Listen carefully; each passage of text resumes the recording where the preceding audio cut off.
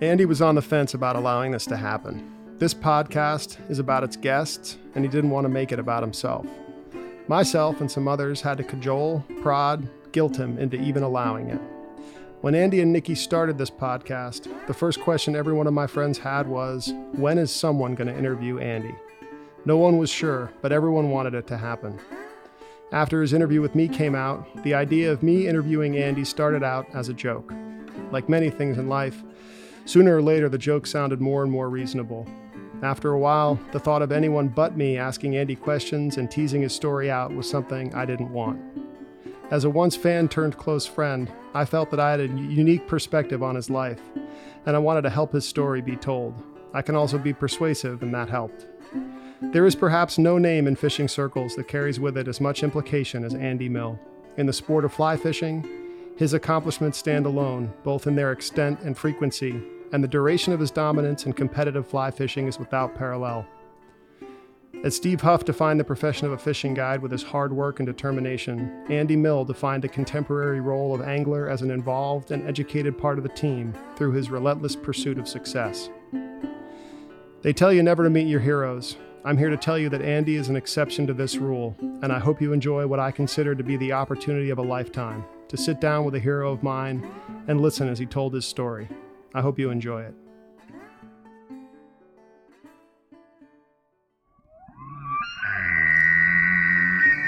And we broke everything. We broke lines, we broke hooks, we broke rods, we broke our minds, we broke marriages, we broke the whole thing.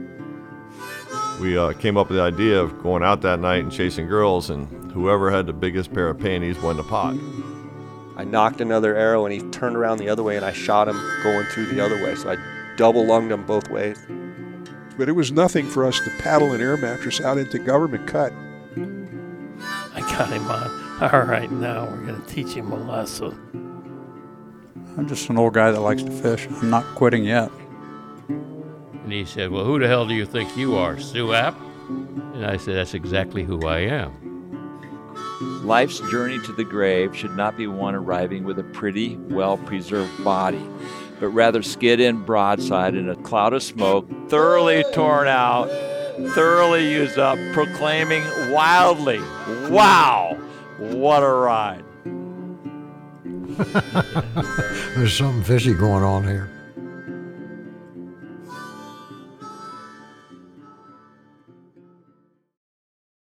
All right.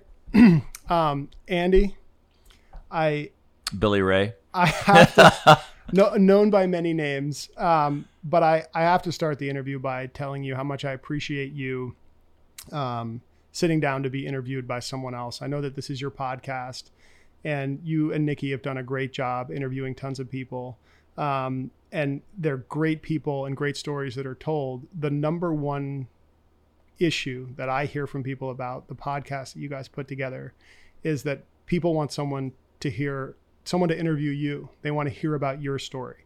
And to give the audience a little bit of background, Andy Mill, in the sport of fishing in the Keys, is someone that for me, when I first moved to the Keys, his level of competition and the output of winning that you were doing with a lot of different people in the tournament scene, it was a lot of things, but for me moving down here, it was inspiring to watch.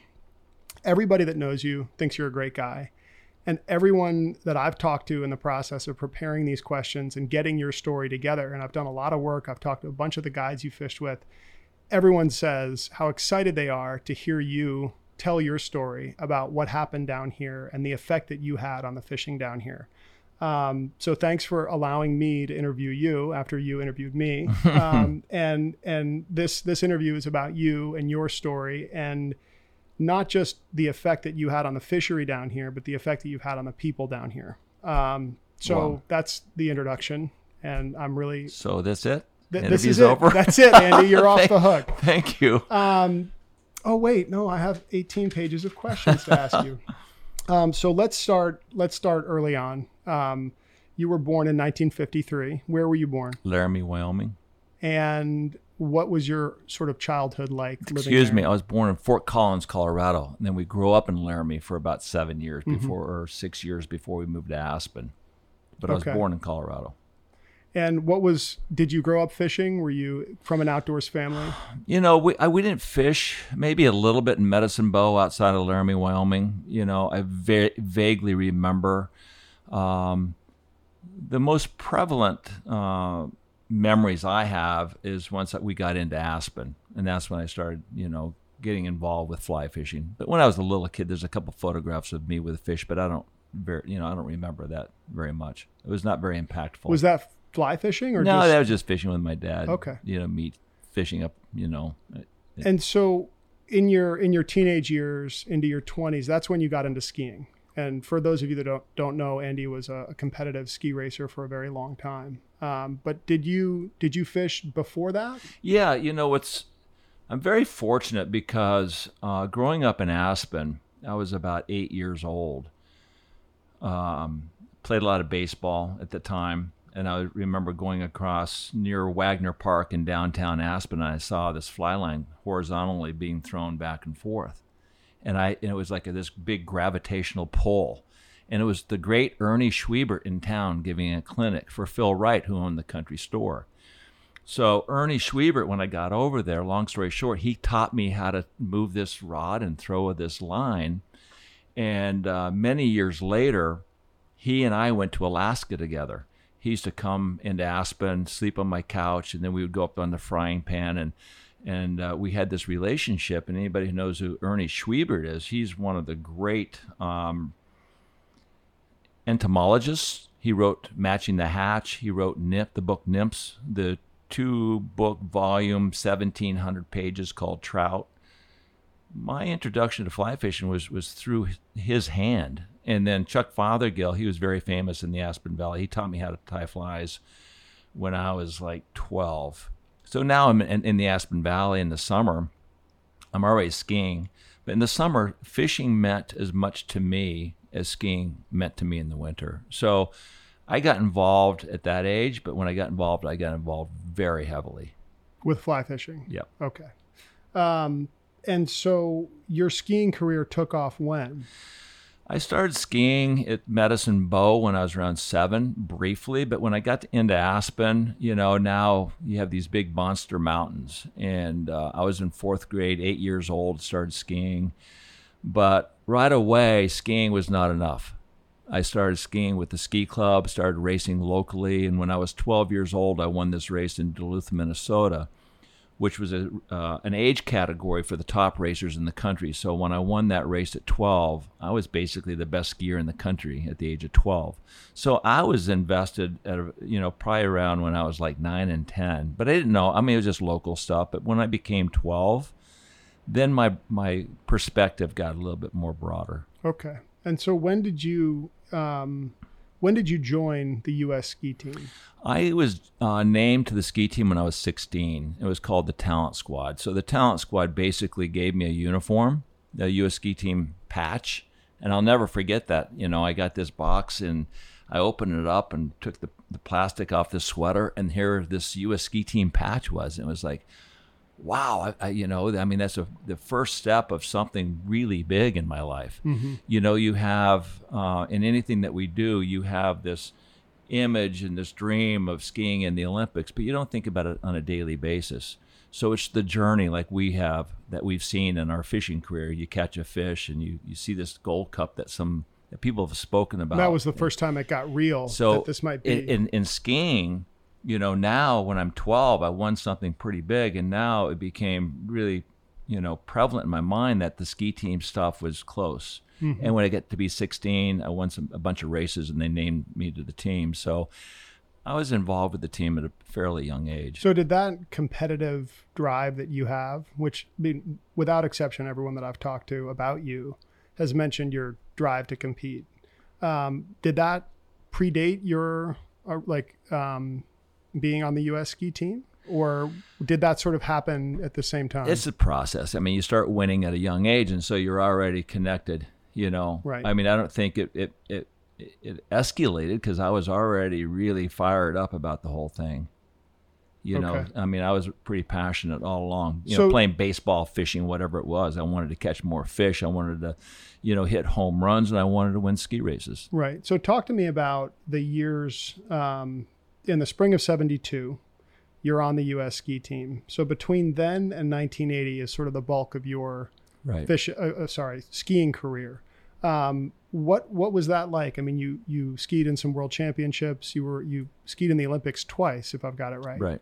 What was your experience like as a competitive skier? I look back at it now that I understand excellence at a higher level, and really profound excellence through fishing. And I didn't see that until my last year as a ski racer. And when I look back at my ski career now, I'm almost embarrassed about it. In the fact that, yes, I was the national champion. I was the number one ranked downhill skier in the country for a number of years. Only 4 Americans can race in the Olympics. So that's a testament in itself, just a race in a world championship and in an Olympic event. And so from 74 to 1980, I was the top 4 American every year. And typically I was like the number 1 American, but compared to the big world of skiing, the international world and the Olympics, I was really nothing. You know, yeah, I got 6th in the Olympics in 76. It was the best American finish at the time ever. Is that when you broke your ankle and had to pack your? Yeah. You know, and that's a story on unto itself. But I didn't really, you know, it was a lifestyle. But one of the most revealing things in that generation, the American team, we were really far behind the 8 ball when it came to sophistication and training. And I'll give you a prime example. I remember going to a race in Val d'Isère in 1973. Now I was on the team racing the World Cup. We get to Val d'Isère, and we'd been training all fall, and we get there, and I'm looking at a good friend of mine, Erwin Stricker from the Italian team. He's in a rubberized suit, a body condom, if you will. He had a helmet that had a fairing. His ski poles were wrapped around his body. He had a fairing between his knees and his ski boots. We're not racing in Val d'Isère. Was that frustrating to you to realize that? No, we're on Jupiter. We're racing against aliens. Right. It's like, what is this? And the porosity of a downhill suit that's got threads, that difference between a threaded downhill suit and a rubberized downhill suit is 2 seconds in that 2 minutes. Now I've got to give these guys a 2-second head start, and at 60 miles an hour at 88 feet per second, you're not going to catch those guys. How did that feel for you, being competitive and wanting to win and realizing that other people just had better kit than you did, and there was no way that you could compete against that? Did that drive you, or did that frustrate you? It's frustrated, yeah, you know, very much. And 2, you know, I think you know, and look, I don't want to blame it on anybody other than myself, because I too could have made much better decisions on my equipment in that period of time, my boot selection, my skis selection. So besides the lack of sophistication, we were never in a wind tunnel to refine our aerodynamic tuck position until after the Olympics in 1980. So my body position aerodynamically, I was really poor. Right. So I was giving up so much time when I was in a tuck position sliding across the flats. I was always pretty good when the hill was really steep and icy, because aerodynamics didn't play much of a role. You had to be more of a technician, a better skier, and I was always pretty decent there. Mm-hmm. But for the most part, you know, look, I look back into skiing 2 Olympics and 2 World Championships. Yeah, I mean, I'm proud of being there, but I'm not proud of the athlete I was at that time. I made some bad decisions. I needed somebody who was smarter than me to help be my mentor, to help me make assessments and judgments. In 1981, you know, after you almost left the team. I was almost kicked off. I was kicked off the team. Right, and you sort of made your way back. I did. I won in 1980 after the Olympics. Right. Billy Meroldt said, "Don't come back unless you come back after the last World Cup." And you went to Austria to train with those guys. Is that right? Yeah. Once I got back on the team, because after the Olympics in 1980, he said, if you don't come back from the last World Cup in Canada in the first seed, the top 15 in the world don't come back. And you did. So I didn't. I missed a gate and was disqualified. But the last 2 races were not World Cup races. It was the national championships in Squaw Valley and a race the next day. And I knew my career was over, but I wanted to retire as national champion, which I won in 76, but in 1980, I got second in that first race. And that night, I was done. But the next day, I just skied out of my mind and won the race by over 3 seconds. And the point spread put me back in the top 15 in the world, and they couldn't kick me off the team. Right. So that next fall, now I had a new coach, an Austrian coach. I trained with the Austrian team. And that's what you're sort of referring to when you said you didn't have a mentor. And you were sort of set up for this to be the second phase of your skiing career. I had another chance. And then what happened in 1981? Well, in 1981, it's like, okay, I just made my way back onto the team, and I can't fuck this up. Excuse the profanity, but it was dire. And so I trained really hard. I changed equipment, got back to Rosenau skis and Lang boots. I had a new Austrian coach that was really current. So the stars were starting to align. Yes. Right. It was really, I had rededicated myself. I had a great mentor. He taught me how to hip angulate, and it's a technical term in skiing. He took me to Europe. I trained with the Austrian team, and I was always finishing like 5th in the time trials against the team. And then Uli Spies, an Austrian kid, say, "Hey, skis, take a run on my skis." And then I started winning all the time trials, all the runs. And I went to Rosenau. I said, you know what? I'm going to switch skis unless you can get me some better product. Long story short, my whole ski world was turned around overnight, and I rededicated myself. And all of a sudden, I was skiing as well as anybody in the world. And then I got hurt. I finished okay in the first race. I got 4th in Val Gardena, very difficult, really hard downhill. I got 4th there. And I knew I was going to win any day. And in Switzerland, the last race before Christmas, the ski fell off in a big compression. And I'd broken the course record 5 times in training that week. Every run, I was the fastest. It was going to happen. And then I tweaked my knee, went home, had my arthroscopic surgery. I went back to Europe 2 weeks later. I skipped Kitzbühel because that's a steep, icy downhill. My knee was still tender. I skipped Garmisch. That was a hard downhill. And I went in to Wengen, Switzerland, at the base of the Eiger. And there it's a higher elevated downhill, softer snow. And during the inspection, I looked at the last big jump into the finish, and it's always been dangerous there. A lot of people get hurt there. And in the inspection, I noticed this jump is really big. But I hadn't raced yet since I had the operation. So I go back to the starting gate for the first training run, and I told the coaches it was my left knee. I'm going to go into the first right-hand corner as fast and as hard as I can, and I'm going to test that leg. And if it doesn't hurt, I'm going to carry on. And I went into that first corner as fast as I could, tipped it over, made a perfect turn, and then it was like game on. I'm back in the game, and I ripped that training run. It was like a race run. I was so happy. I was so full of life, and I was back. I'd never been on top in that league and in that element, and I knew I was skiing the best in the world at the time, and I couldn't wait for the weekend to win. And I carried so much speed into the last jump, and all of a sudden I got there. I thought, oh my God, I forgot this monster lip, and I got launched 150 feet through the air, landed on the flat. I caught an edge, and it pulled. You overshot the jump. Yeah, well, it just launched me, and it's a long, long landing, and then this flattens out into the finish. And I landed on the flat, and I couldn't handle the compression. I caught an edge. And it pulled me into this fencing head first, and I broke my neck, my back, and my leg. Do you remember much about that accident? Yeah, I didn't get knocked out, but I remember, like, I'm stuck in this fence, and I'm out of breath. I mean, it just knocked me, and and the spectators just like banging me on the back, trying to help me get air. And he's hit me right where my back is broken. I'm going, no, don't hit me again like this, And I broke my leg, and I tore all the ligaments in my knee. And I'm thinking as I'm laying there, I'm going, wow, I don't know if I can take that second run. This really hurt, And then I got up and I walked to the helicopter. Right. And there was a clinic mid-mountain in Wengen. By the time I got there, I said I needed to go down to Interlaken, the main hospital. I said, there's something really wrong. Did you know at that point that your skiing career was over? Yeah. How did you feel about that? mean, that's got to be hard, you know? It was a shock. It didn't really hit me until later. It's like but the realization that there's a new life now.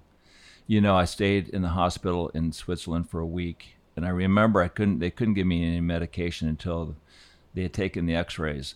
And laying there, I thought, I got this knife is stuck in my back, and it's just killing me. And I asked the doctor, I said, and I know there's a translation issue. I said, how long is this pain going to be? And he said, probably 6 to 8 months. I thought, oh, God, just shoot me. But he was talking about recovery. Yeah. And then I went back to South Lake Tahoe, and Dr. Stedman was working there at the time. He operated on my leg, and, you know, it was a new life. So what was that new life? I was married to a woman that was, you know, really a big issue. I had no money. I had no job. And it was like, okay, what am I going to do now for the rest of my life? And I knew I didn't have the mindset to work for anybody. And I thought the only way to make a good living is through exposure. And I'm no longer an athlete. So I thought of this, you know, barter syndicated TV show where Skiing with Andy Mill. Yeah, Ski with Andy Mill was born. And I thought, if I could own a 5-minute TV show and teach people how to ski, and newcomers how to walk up a staircase in ski boots, how to make the first turn, how to slide, how to stay warm, how to layer, how to ski the trees, how to carve a turn, sure, you know, how to catch air. Then I thought, if I can do 20 ski tips and sell advertising inside that tip and give that tip to all these ski areas around the country.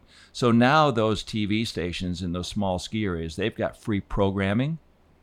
Right. And inside that TV little clip, that 5-minute clip, I'd give them a free 30-second commercial that they could sell. So now they had free programming and they had something that they could sell. All they had to do is air my 5 minutes from start to finish. And then there, I sold an opening and closing billboard. I sold 2 30-second commercials.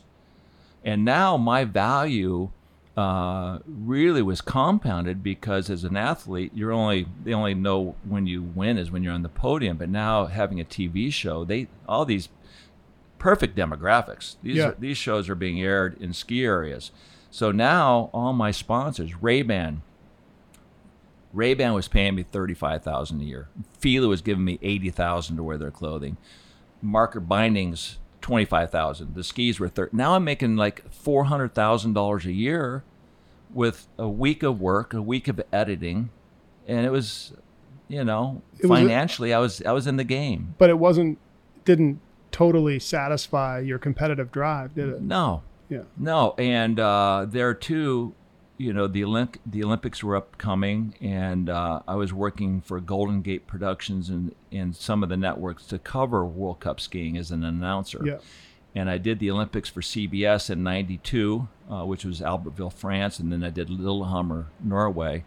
And so for the next 20 years, I was in broadcasting. Right. You know, so on the side, I was going to the Olympics and doing all these big events. And I had Ski with Andy Mill, and I was cashing out. How often during that time, from your injury in 1981 to the early 90s, that you were doing Skiing with Andy Mill, that television show, and then doing the broadcasting, the commentating, how often did you think about what could have been in your skiing career? None. It was Not at over.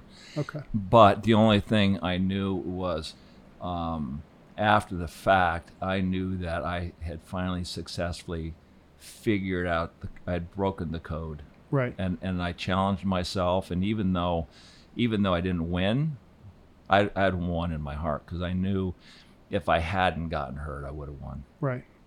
So in the 90s, you started fishing in the Keys. And I think you told me the first person you fished with down here was Bob Branham. Is that right? Fished with Bob Branham. Yeah, I fished the first time I threw a saltwater fly rod was on the TV show Fly Fishing the World with John Barrett, and I saw a tarpon eat my fly for the first time on television. On television, Wow. It's like, oh my God, I gotta do this again. This is like, this is. So you came down to the Keys, and you started fishing, and you started fishing with Bob Branham, and you also spent some time with Harry Spear early on, and he was, correct me if I'm wrong, a bit of a mentor to you. For sure. And what was your experience like fishing with him in the early year, like sort of mid-90s, before you really tended towards competitive fishing? I was still, I was back in the game, if you will. And it was not a game of tournaments, championships, wins and losses. I was back into the game of being connected to something that I really dug. Yeah.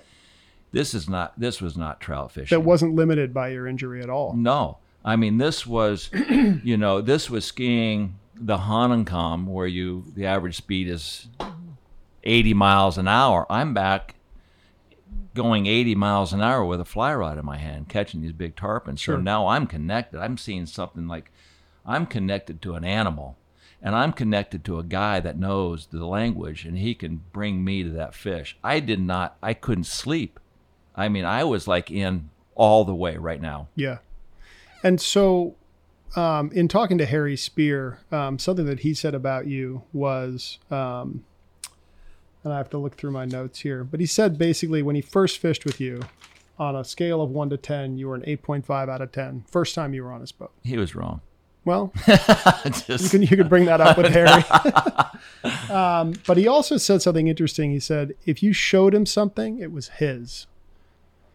Which I mean, if he showed me something, if got you were it. to show Andy something that immediately when you saw it, you would not only understand it, but take ownership of it and be able to apply it yourself, not just how it was shown to you, but in other ways as well. Right. And I'm guessing that comes a lot from your athletic background and your ability to process, learn like any athlete does. You learn how to do something and then you can sort of run with it yourself. Right. But when did you fish your first tournament with Harry? Was that the Spring Fly?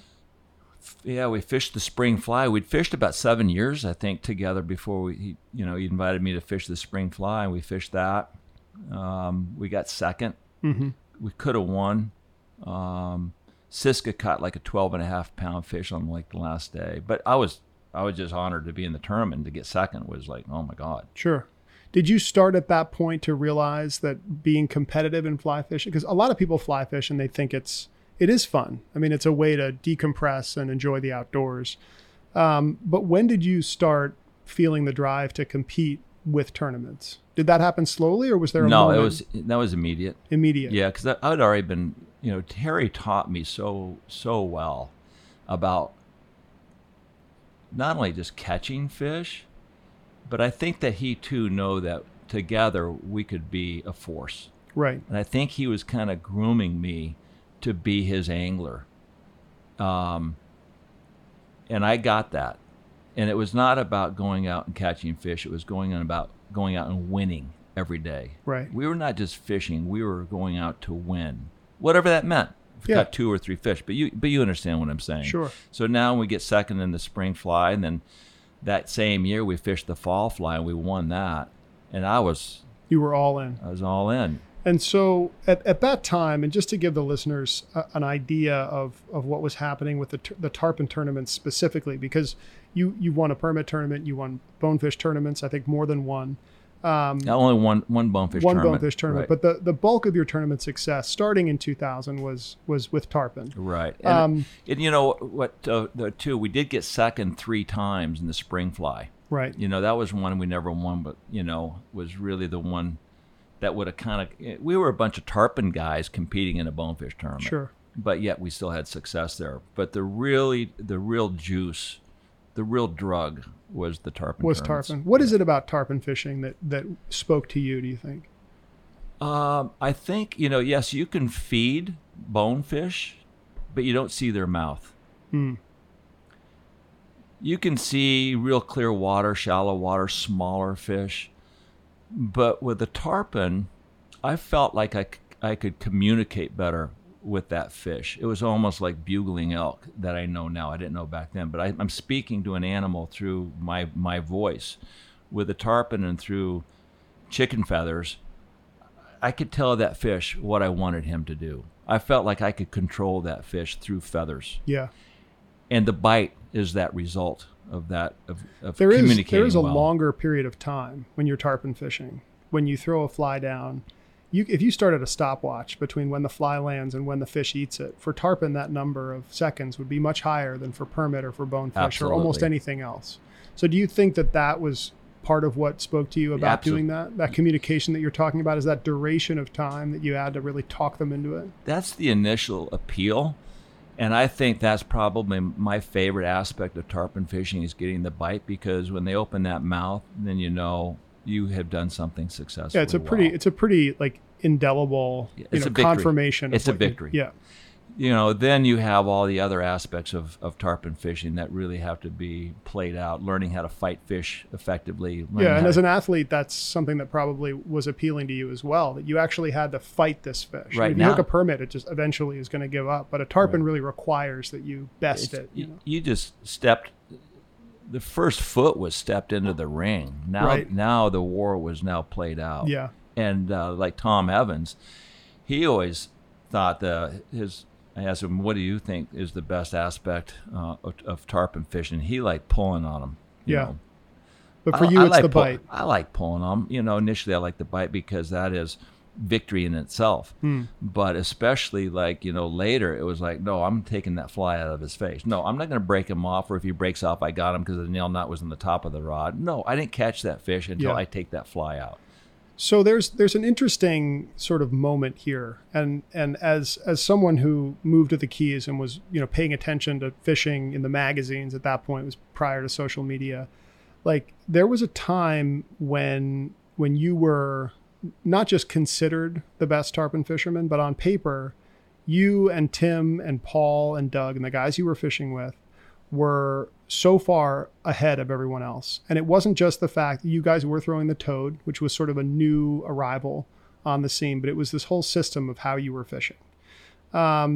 So just before we get into that, you fished one Gold Cup with Harry Spear. And how did you do in that? That was your first tarpon tournament? Yeah, it was. And how was that? I think we got third or fourth. I broke a fish off and that cost us maybe a second. But right. Azo won by a lot. And then I didn't know what the hell I was doing. And the second year that you fished the Gold Cup was not with Harry, it was with Tim Hoover. Right. Who went on to become the guy that you fished in the Gold Cup for the next 6 years. Correct. And he was a protege of Harry Spears. Exactly right. And the first time you fished with him, because Harry had retired. And so, the footing is not exactly steady at the beginning of your tournament career in the Gold Cup. You're changing guides. And the first year you fished with Tim Hoover, you guys lose by half a pound. Is that right? Right. And tell me about how that felt. It was devastating. I mean, we should have won. Right. We caught a big old fish that was probably well over 100 pounds. Timmy gaffed it, slid it up to slide it into the boat, and he stopped briefly up against the gunnel. The fish shook its head, the fly fell out, and then Timmy dropped the fish and he swam off with our gaff. Right. And his glove, according to him. It's like, well, what? Well, no, come back.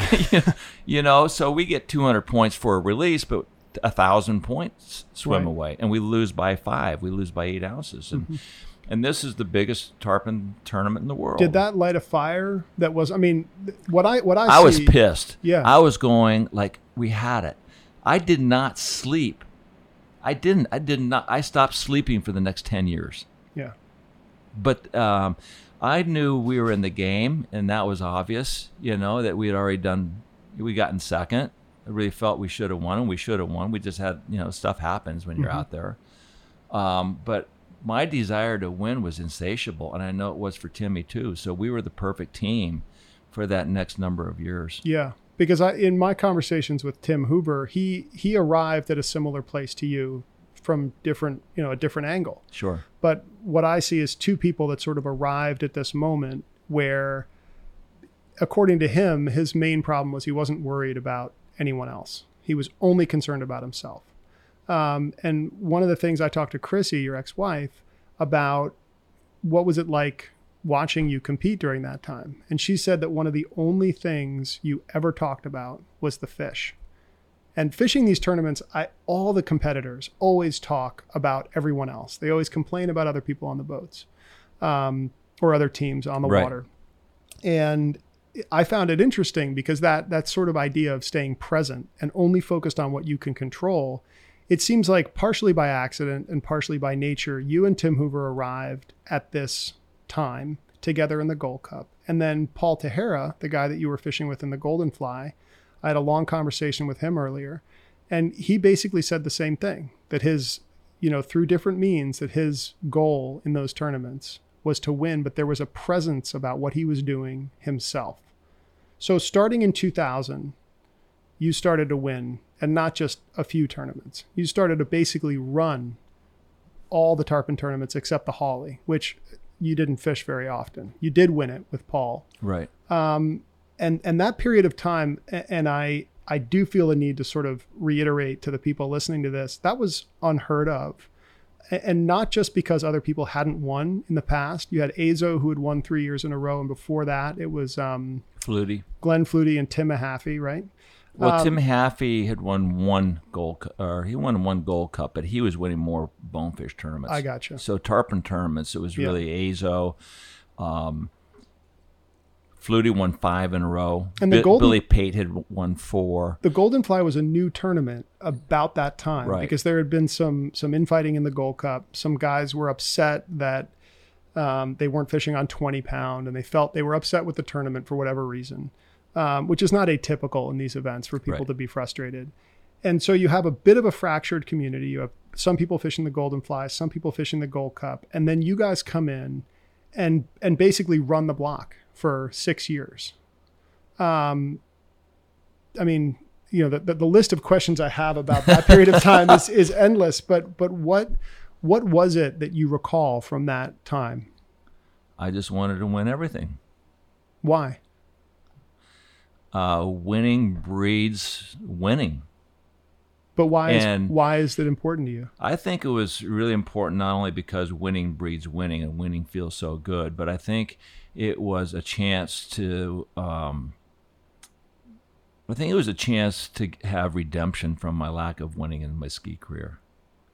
Even though my last year as a skier I did well and I'd gotten over the hump and I got hurt and it was gone and I was okay with that. But now I was winning and they were giving me the trophy. Like right. This is affirmation that you're the best. And so it gave me a second chance to do something really well. When I left my ski career, I was a broadcaster for 20 years. Ski with Andy Mill made me money. Working with the networks gave me exposure. But I didn't want to talk about the guys that were doing what they were doing. You wanted to do it. I missed being in the arena. I wanted to be throwing the punches. I wanted to be, standing over the victim, with the mat splattered with blood. Right. And obviously I'm kind of, expounding on that in kind of a weird way, but in the tarpon tournaments, I wanted to destroy everybody. And when we walked into the opening ceremonies and the banquets, I knew I was going to win. Right. I knew we were going to win. And I didn't want to win just by a little bit. I wanted to just destroy everything around me. Yeah. Tim Hoover said a great thing about you. He said that in your ski career, people were scared of you because you would die to win. People in my ski career knew I would die to win, but they weren't afraid of me winning because I didn't have all. No, he said they were afraid of you. Oh, in the fishing tournaments? No, in your skiing career. Who said that? Tim Hoover said that some of the competitors were not frightened of you hurting them, but they were frightened that they knew that you would do anything without limit to try to win, including dying. Yeah, and I almost did. Yeah. I mean, I've had over 20 operations, 13 knee operations, a replaced knee, my back's been fused, So yeah, you know what? I had the energy that you need and the focus that you need. I just didn't have the intellect I needed as a skier. But when I became a tarpon fisherman with Harry and Timmy, I had everything available, to win, including all the practice days to refine mistakes. I don't think we had a weak link. And I've always assessed, how good are you? Well, what's your weakest link? And a backhand cast into win, forehand cast, underhand cast, however you want to play out all the idiosyncrasies and the dynamics of doing something well. I felt like I had mastered all the pieces of the puzzle, and I was afraid of no one. Yeah. When Chrissy said that, when I talked to her, she said, I asked her what she remembered about that time when you were fishing, and she She doesn't fish herself. But she said that what she remembers is that her sensation was that you were trying to master it, that it wasn't about competition. It was more about trying to achieve a mastery of this thing. Yeah. Well, it's like speaking to your wife. You get focused and everything else goes away. I mean, yes, I was a father, a very diligent, loving father. I was all in. Hopefully, Nikki can assess that. I mean, that, you know, and I think Chrissy too would admit that. But when I was away from the family, it was all about perfecting this new chance at winning something that meant so much to me. If your skiing career hadn't been cut short, do you think that that competitive drive is so natural to you that you would have been this competitive and this successful in tarpon fishing? Or do you think it gave you some fuel It gave me to much. burn? It gave me more.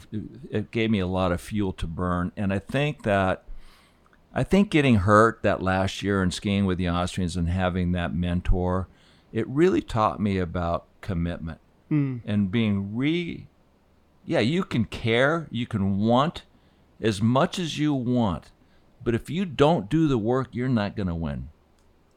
Like you mentioned earlier, you can have the best fly rod and the reel and the fastest boat and the best guide, but once he gets you into the arena, if you can't punch that fish out and bring him into the boat, you're not going to win. Yeah. And it takes a lot of personal focus on doing those things well. It takes a long time.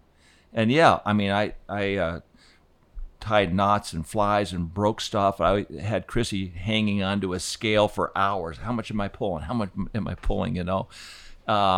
But yeah, I was really driven, and I think that last year in the skiing helped me understand how to win, and be willing to do the work. Be willing to do the work, Yeah. absolutely. Yeah. That last year was really important. So during that time, you were fishing the Gold Cup with Tim Hoover, and you were fishing the Golden Fly with Paul Tejera, and you were fishing the Holly with Doug for a period of time, Doug Kilpatrick, and then you won 4 Golden Flies with Paul Tejera, and then at some point he and Doug switched. Right. And Doug started fishing the Golden Fly with you, and you won with him, and you started fishing the Holly with Paul, and you won that as well.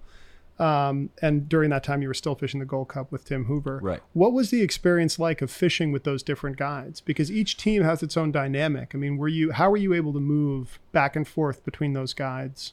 It was very easy because they were really good guides. They knew where the fish were, and I knew how to catch them. Yeah. And it was fun. I mean, they knew that my track record had already been proven, and they had proven themselves. Paul Tejera had won the Gold Cup with Flutie. Doug had won a bunch of stuff. He hadn't won a tarpon tournament yet, but I had fished a lot with Doug, practice days and having fun, and I knew he knew where to find fish, and we caught a lot of fish together. So it was like, okay, I got a new captain to win with. It was easy. And not only that, I love these guys. You know, they're like a family member to me. They all said the same thing about fishing with you. I mean, the main point of agreement is that they love you and that their friendship with you is something they value more than the fishing. But they all said something else that was really interesting, which was they all felt pressure fishing with you because of how good you were. Were you aware of that pressure that you carried around? Not with Paul, but Doug. I remember the first day running into the Lower Keys, he said, God, I'm so nervous. And I said, why are you so nervous? He said, I'm fishing with you. And I said, dude, we got this. Let's just go fishing. Show me the fish, and we're going to get them, and we're going to win. Just show me the fish. But still, he hadn't won yet, and I understand now. I mean, I felt that with Rob when I won with him later. It's like when you're supposed to win, it puts a different kind of pressure on you. Well, and I understand that. Tim Hoover had a great way of putting it. I had a long conversation with him, and he said his effect was contagious. He brought me faster towards winning. He accelerated the process, and I wanted to perform for him. Is that something that you did naturally? Or, I mean, because you're an incredibly affable person. You love other people, but you're also very fixated on fishing well. And there's a certain, there's two things going on there. In one way, you're very self-centered about the task at hand. But most people consider a self-centered person to be an asshole. And no one thinks that of you. Everyone says you're incredibly focused, and especially the people that I've talked to during your tournament career, they talk about how fixated you were on what you were doing, but they all also say how great you were to fish with and what a nice guy you were and how much they value their personal relationships. Was that natural, or did you work on that? No, I've always felt like I love people more than I love the outcome of what we do together. You know, I always felt that was more important. I would never yell at anybody, and if we had to fix things, we figured out how to fix them. But more importantly than winning was maintaining that great friendship that I had with everybody. But I think in Timmy's statement and what he said is that he saw, I know that he wanted to win, but I don't think he realized how much real passion and desire to win was until we started fishing together. And I think that's what he means by that, because I was insanely driven, and I think that is contagious. There's a lot of osmosis that plays a role when you're with somebody like that too can win but hasn't won yet. Yeah.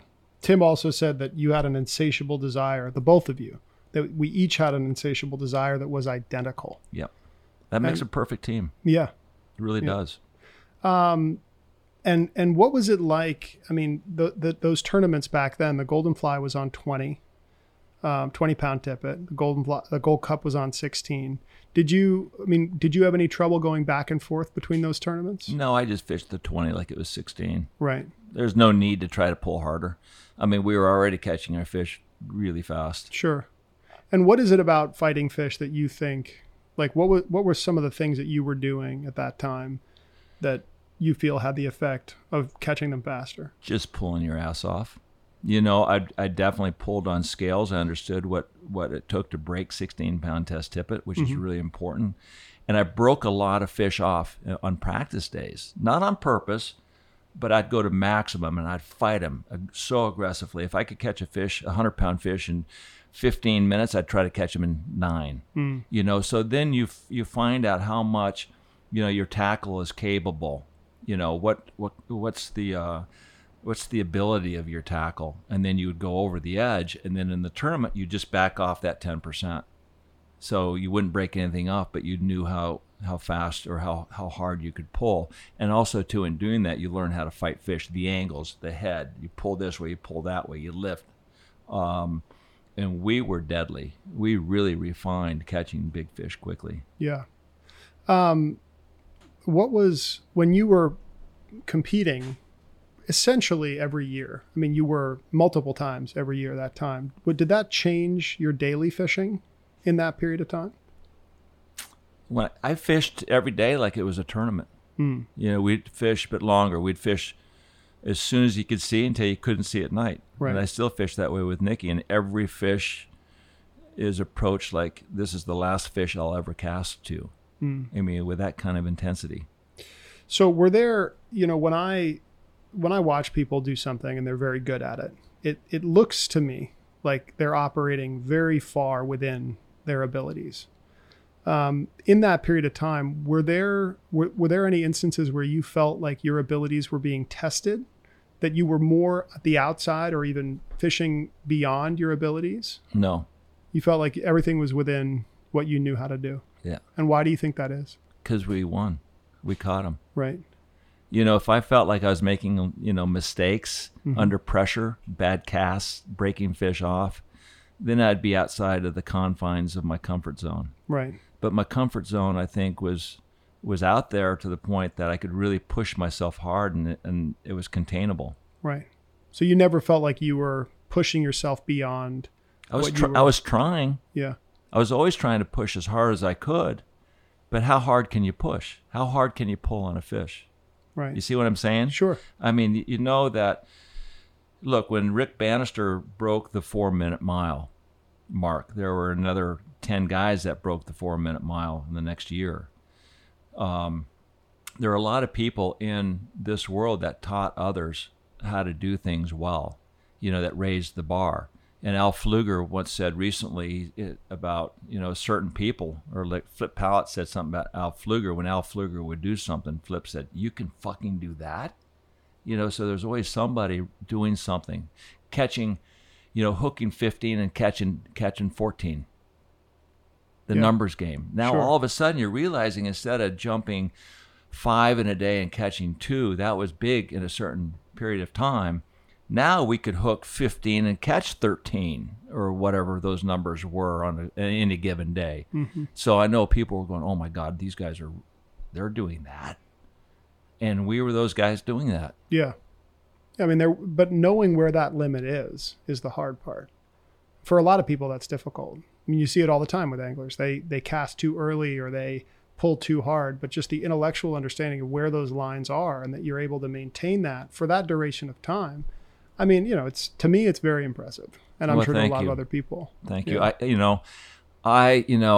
don't know if we could have gotten a whole lot better. Timmy was really good. We caught a lot of fish. Yeah, you can't catch every fish that comes by your boat. You think you can when you're making that cast. We were breaking hooks. We were really testing tackle. We didn't, but tackle, the rods were great. The reels were great.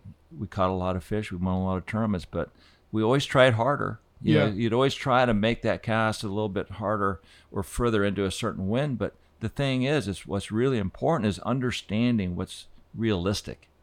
So you wait for your shot. Right. I know I can't make that shot. I know I can't throw it 120 feet. And what's really important too, yes, I can throw 90 feet, but if I hook that fish at 90 feet, there's so much stress or stretch, I'm going to hook him, but he's going to fall off the hook when he jumps. So now it's understanding the dynamics of how to catch a fish, when you want to catch that fish. Where is that shot? Harry used to say, wait for your shot. I could see the fish. I could make the shot at 70 and 90 feet. He said, wait till there's 60. Slide it in there. Now you're not going to miss. Your cast is going to be accurate. When he bites it, you're going to set the hook. The hook's going to go right to the bend, and you're going to catch that fish. He used to say, one cast, one fish. So most people cast too early. They got to cast again. The angles change. The fish feels the fly line, and you don't get the bite. Right. That's what he taught me. So there's a limitation to everything, and there's a barrier about pushing the limit. But then it becomes realistic about how far is that limit. Now you fish inside the confines of what that limit is. And that's what I think makes a really good guide and angler. Interesting. Did you, sorry, I have a question here written down. When you hook a fish, what is it that goes through your mind when in that moment, you've built up to this moment and you hook a fish? What are you thinking about in that time? Nothing. I know what to do. Right. There's no conscious thought. It's like skiing at 80 miles an hour and I go rolling into a corner. I know what to do. Sure. I'm not gonna say, okay, I got to tip my ski, I got to lean in, I got to counter the centrifugal forces. I know what to do. Do it so much. The fish bites the fly. I get the slack out, get the rod up against my waist, hang on with my stripping hand. Right. And I just seat that hook and hold the fish, and he shakes his head. He seats that hook. I clear my line, and away we go. There is no conscious thought. You just react. Sure. This period of dominance in the tournaments came to an end in 2006. What was that like? What factored into that for you? It was an avalanche of a lot of stuff. Life got in the way. Mm-hmm. I lost my guide. Timmy went on, and right then, Chrissy decided not to be married any longer, and that was really hard. And in our conversations about that happened during the Gold Cup. Yeah. Anyway, no, it's all good now. Yeah. It's all good. It is. It's very good. And it was good then. And it was difficult, but like you said in our podcast, addiction just happens. Sure. Life crashes. But you kept It just going. happens. You kept going through it. Yeah, but I got, it was no longer the same. My life was no longer the same. I lost my guide. My family, sure, I still have my family, but I lost my wife. I lost my kids. I lost my dog. I lost my house. I lost one of my best friends. And it's like, by fishing, who cares about fishing? I'd go fishing, and Doug Kilpatrick, when he was going through an issue, he said, I just want to be on the water. I couldn't be anywhere. I'd get on the water and I'd just start crying. I said, I got to go home. Right. So there was this abyss for about 3 years that really was hard. But, and towards the end of my fishing career, I fished with Del Perez for 2 years, and my life was just upside down. It was just, I'd fallen off a cliff. But it was interesting. All the people that I talked to who had this great tournament run with you, they all stuck by you during that time. And were your closest friends. Absolutely. Or some of your biggest supporters in that time. Absolutely. I mean, Doug Kilpatrick called me every week. Tahira would call. Tim. That's who we are. We are a family. Sure. If I look around down here and I see all the guides and all the anglers, I might not have, spent a whole lot of time with everybody, but I know that if Simon Becker were to call me, I've never fished with him. He knows I'd be there. Yeah. And that's what fishing and tournaments do. Fishing in general won't do what tournaments do. Fishing in general, everybody and all the players, and everybody's out there fishing. We have the same passion. But when you get in a tournament, then you become brothers, if you will. Sure, you're competing against each other, but you come back to the same dock. You leave from the same dock, and now there's a synergy, and everybody understands that synergy in your. Well, some of the people that that I fished against in these tournaments that you have these battles against, especially if you're pitted against one another. There's a closeness that happens that you can't find any other way. Right. Even though it doesn't make sense. You think, well, you're competing against someone. Right. But it just sort of bonds you in a way that you're talking about. Yeah, go to the NFL Hall of Fame induction ceremony. Were you surprised at that, like the level of those personal relationships in this sport? When they mattered most? I wasn't even thinking about it. Look, I was a ship at sea with, taking on water. I was sinking. I had no chance of recovery. And I had no way out. I remember going to my therapist the first time and crying,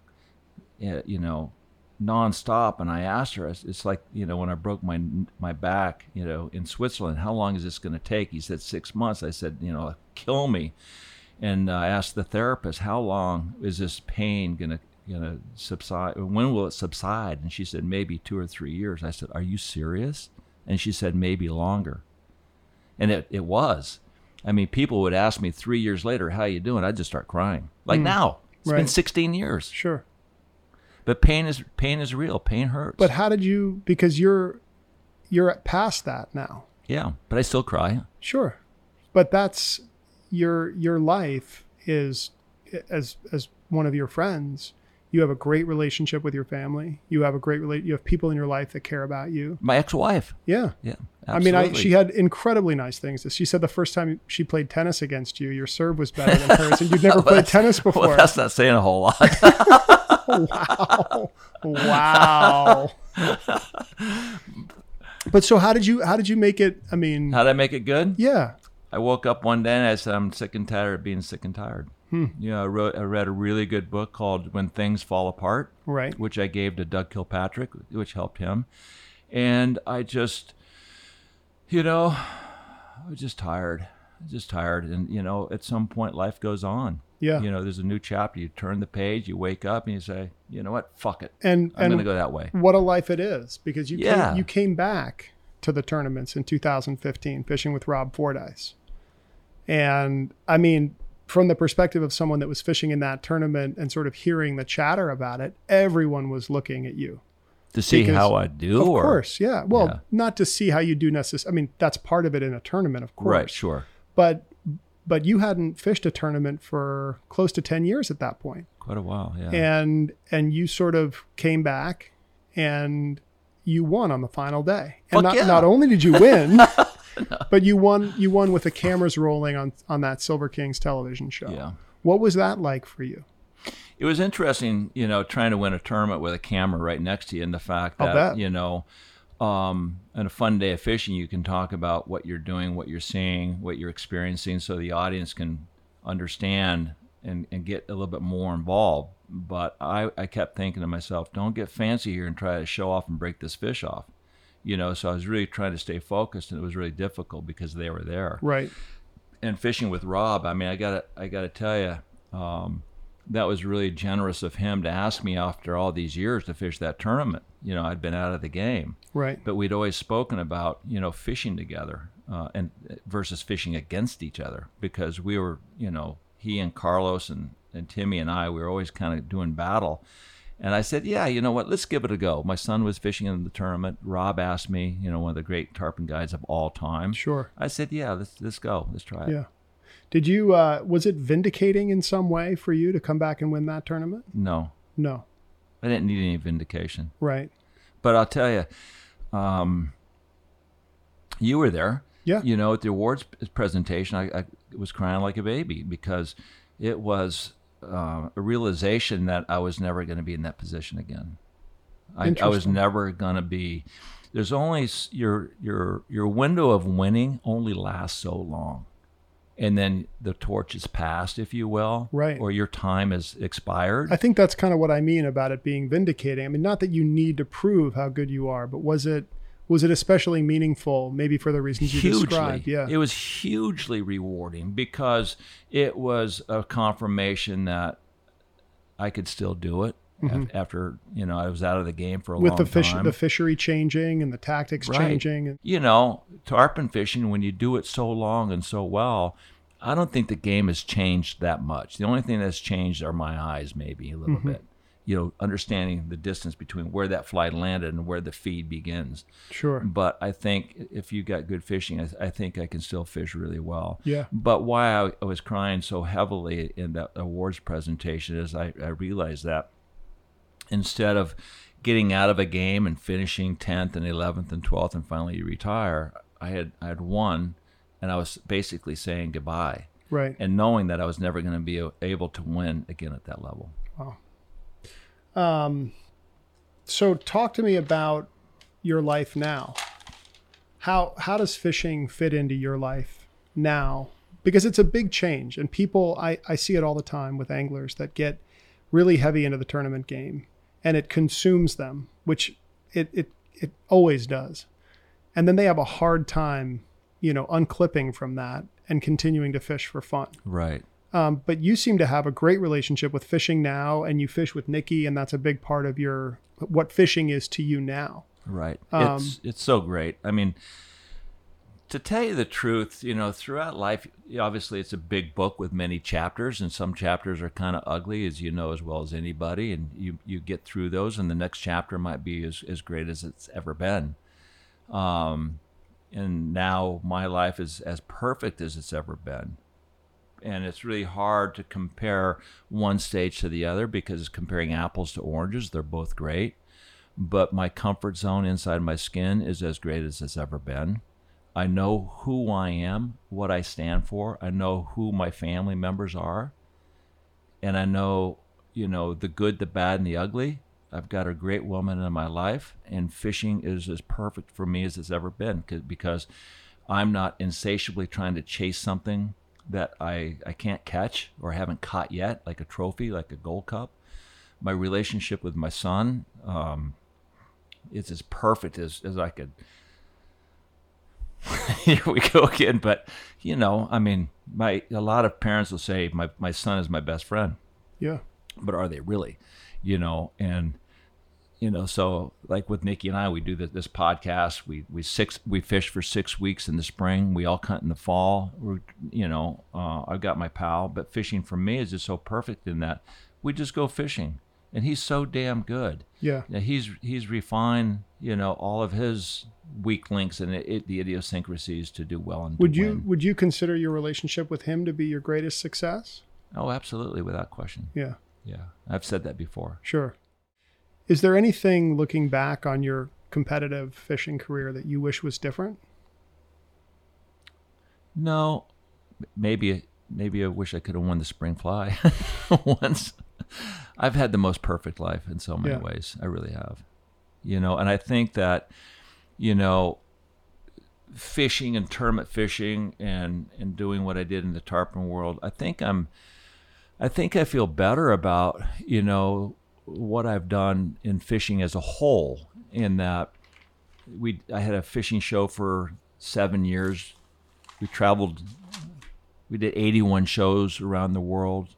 My relationship with all my friends in fishing, all the guides I fish with around the world, the book I wrote, A Passion for Tarpon, and now this podcast. And this podcast, I think, in the long run is going to be very meaningful because we are collecting history. And fishing stories that are going to pass are going to go away. Yeah. And I want to hear the stories from all the icons and all the Hall of Famers out there. And, so if you take a look at what I've done in the world of fishing, it's quite plethoric. Yeah. And kind of a good spectrum. It's not one dimensional. Yeah.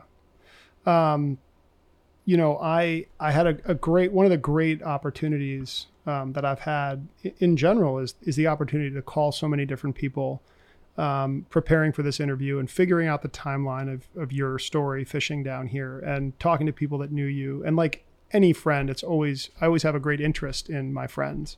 And it's sort of a weird thing to call people and talk to them. And I was thinking about when I talked to all of these people who all reported such great things about you, not just as a fisherman, but as a human being.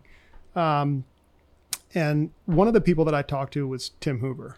And we had a really long sort of great conversation about his story moving into the tournaments and just how meaningful that time was for him. And he said something, and I think it's a good thing to close with. And I love the way that he said it. And this was in the context of us talking about the Gold Cup. And we'd been talking about tarpon fishing for, probably an hour and a half at this point. And he said, "I'm more grateful to Andy for what he did for my life than anything he ever did for me in the Gold Cup." And I think that's an incredibly generous thing to say. And he really meant it, and that the one thing I can tell you is that's the best way that I've heard it put, but that was put in different ways from every person that I talked to in the process of preparing for this. So I know that you're proud of your tournament success and you have every reason to be. But for me, as your friend, that's the thing that sticks with me the most after talking to all these people. So thank you very much for sitting down and doing this. I'm so embarrassed. You shouldn't be. You shouldn't be. Well, thank you, Nathaniel. And the deal was that I'd do this with you after you won the Gold Cup. Right. So now you're in debt. So we know you're a cheater and you broke the rules. Well, thank you so much. Absolutely. I'm really, really honored to call you and Nikki both really close friends. And, this started out as a joke, like, oh, I should interview Andy. And then the more that I think we talked about it, the more interested I became in it. Yeah. And it's been a really, enlightening experience to talk to people and to talk to you and hear your perspective on this stuff. And I know this is your podcast, and I know that the purpose of the podcast is for you guys to collect stories that might not be told.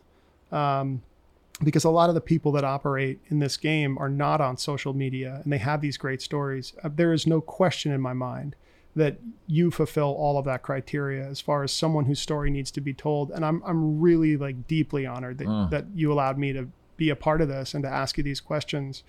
And yeah, thank you so much for sitting down with me and being in the hot seat for a while.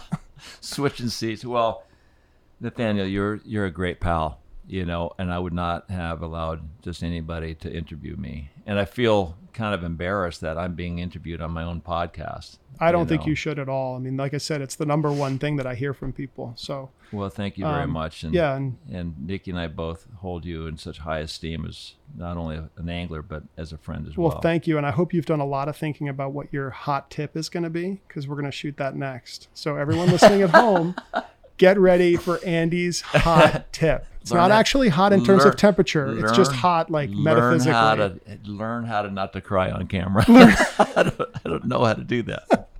But anyway, Andy, thank I love you. you, buddy. I Thank love you you so too. much. You know that. Yeah, we'll talk to you Thanks, soon. pal. All right. Andy's life is large, and when I was talking to members of his family and friends while I was researching for this interview, one thing came into focus repeatedly. Andy is loved. He is determined toward and focused on his own goals, yet welcomes everyone around him into their own pursuits. He lives at the intersection of his own drive and his encouragement of others, creating a personality that is at once predatory and protective. He is the only one of his kind, but never alone. The life he's led is still in gear, with new challenges and blessings to come. All the while, he's hanging his head out of the window, grinning like a madman, happy for the wind in his face. So it's just a ride.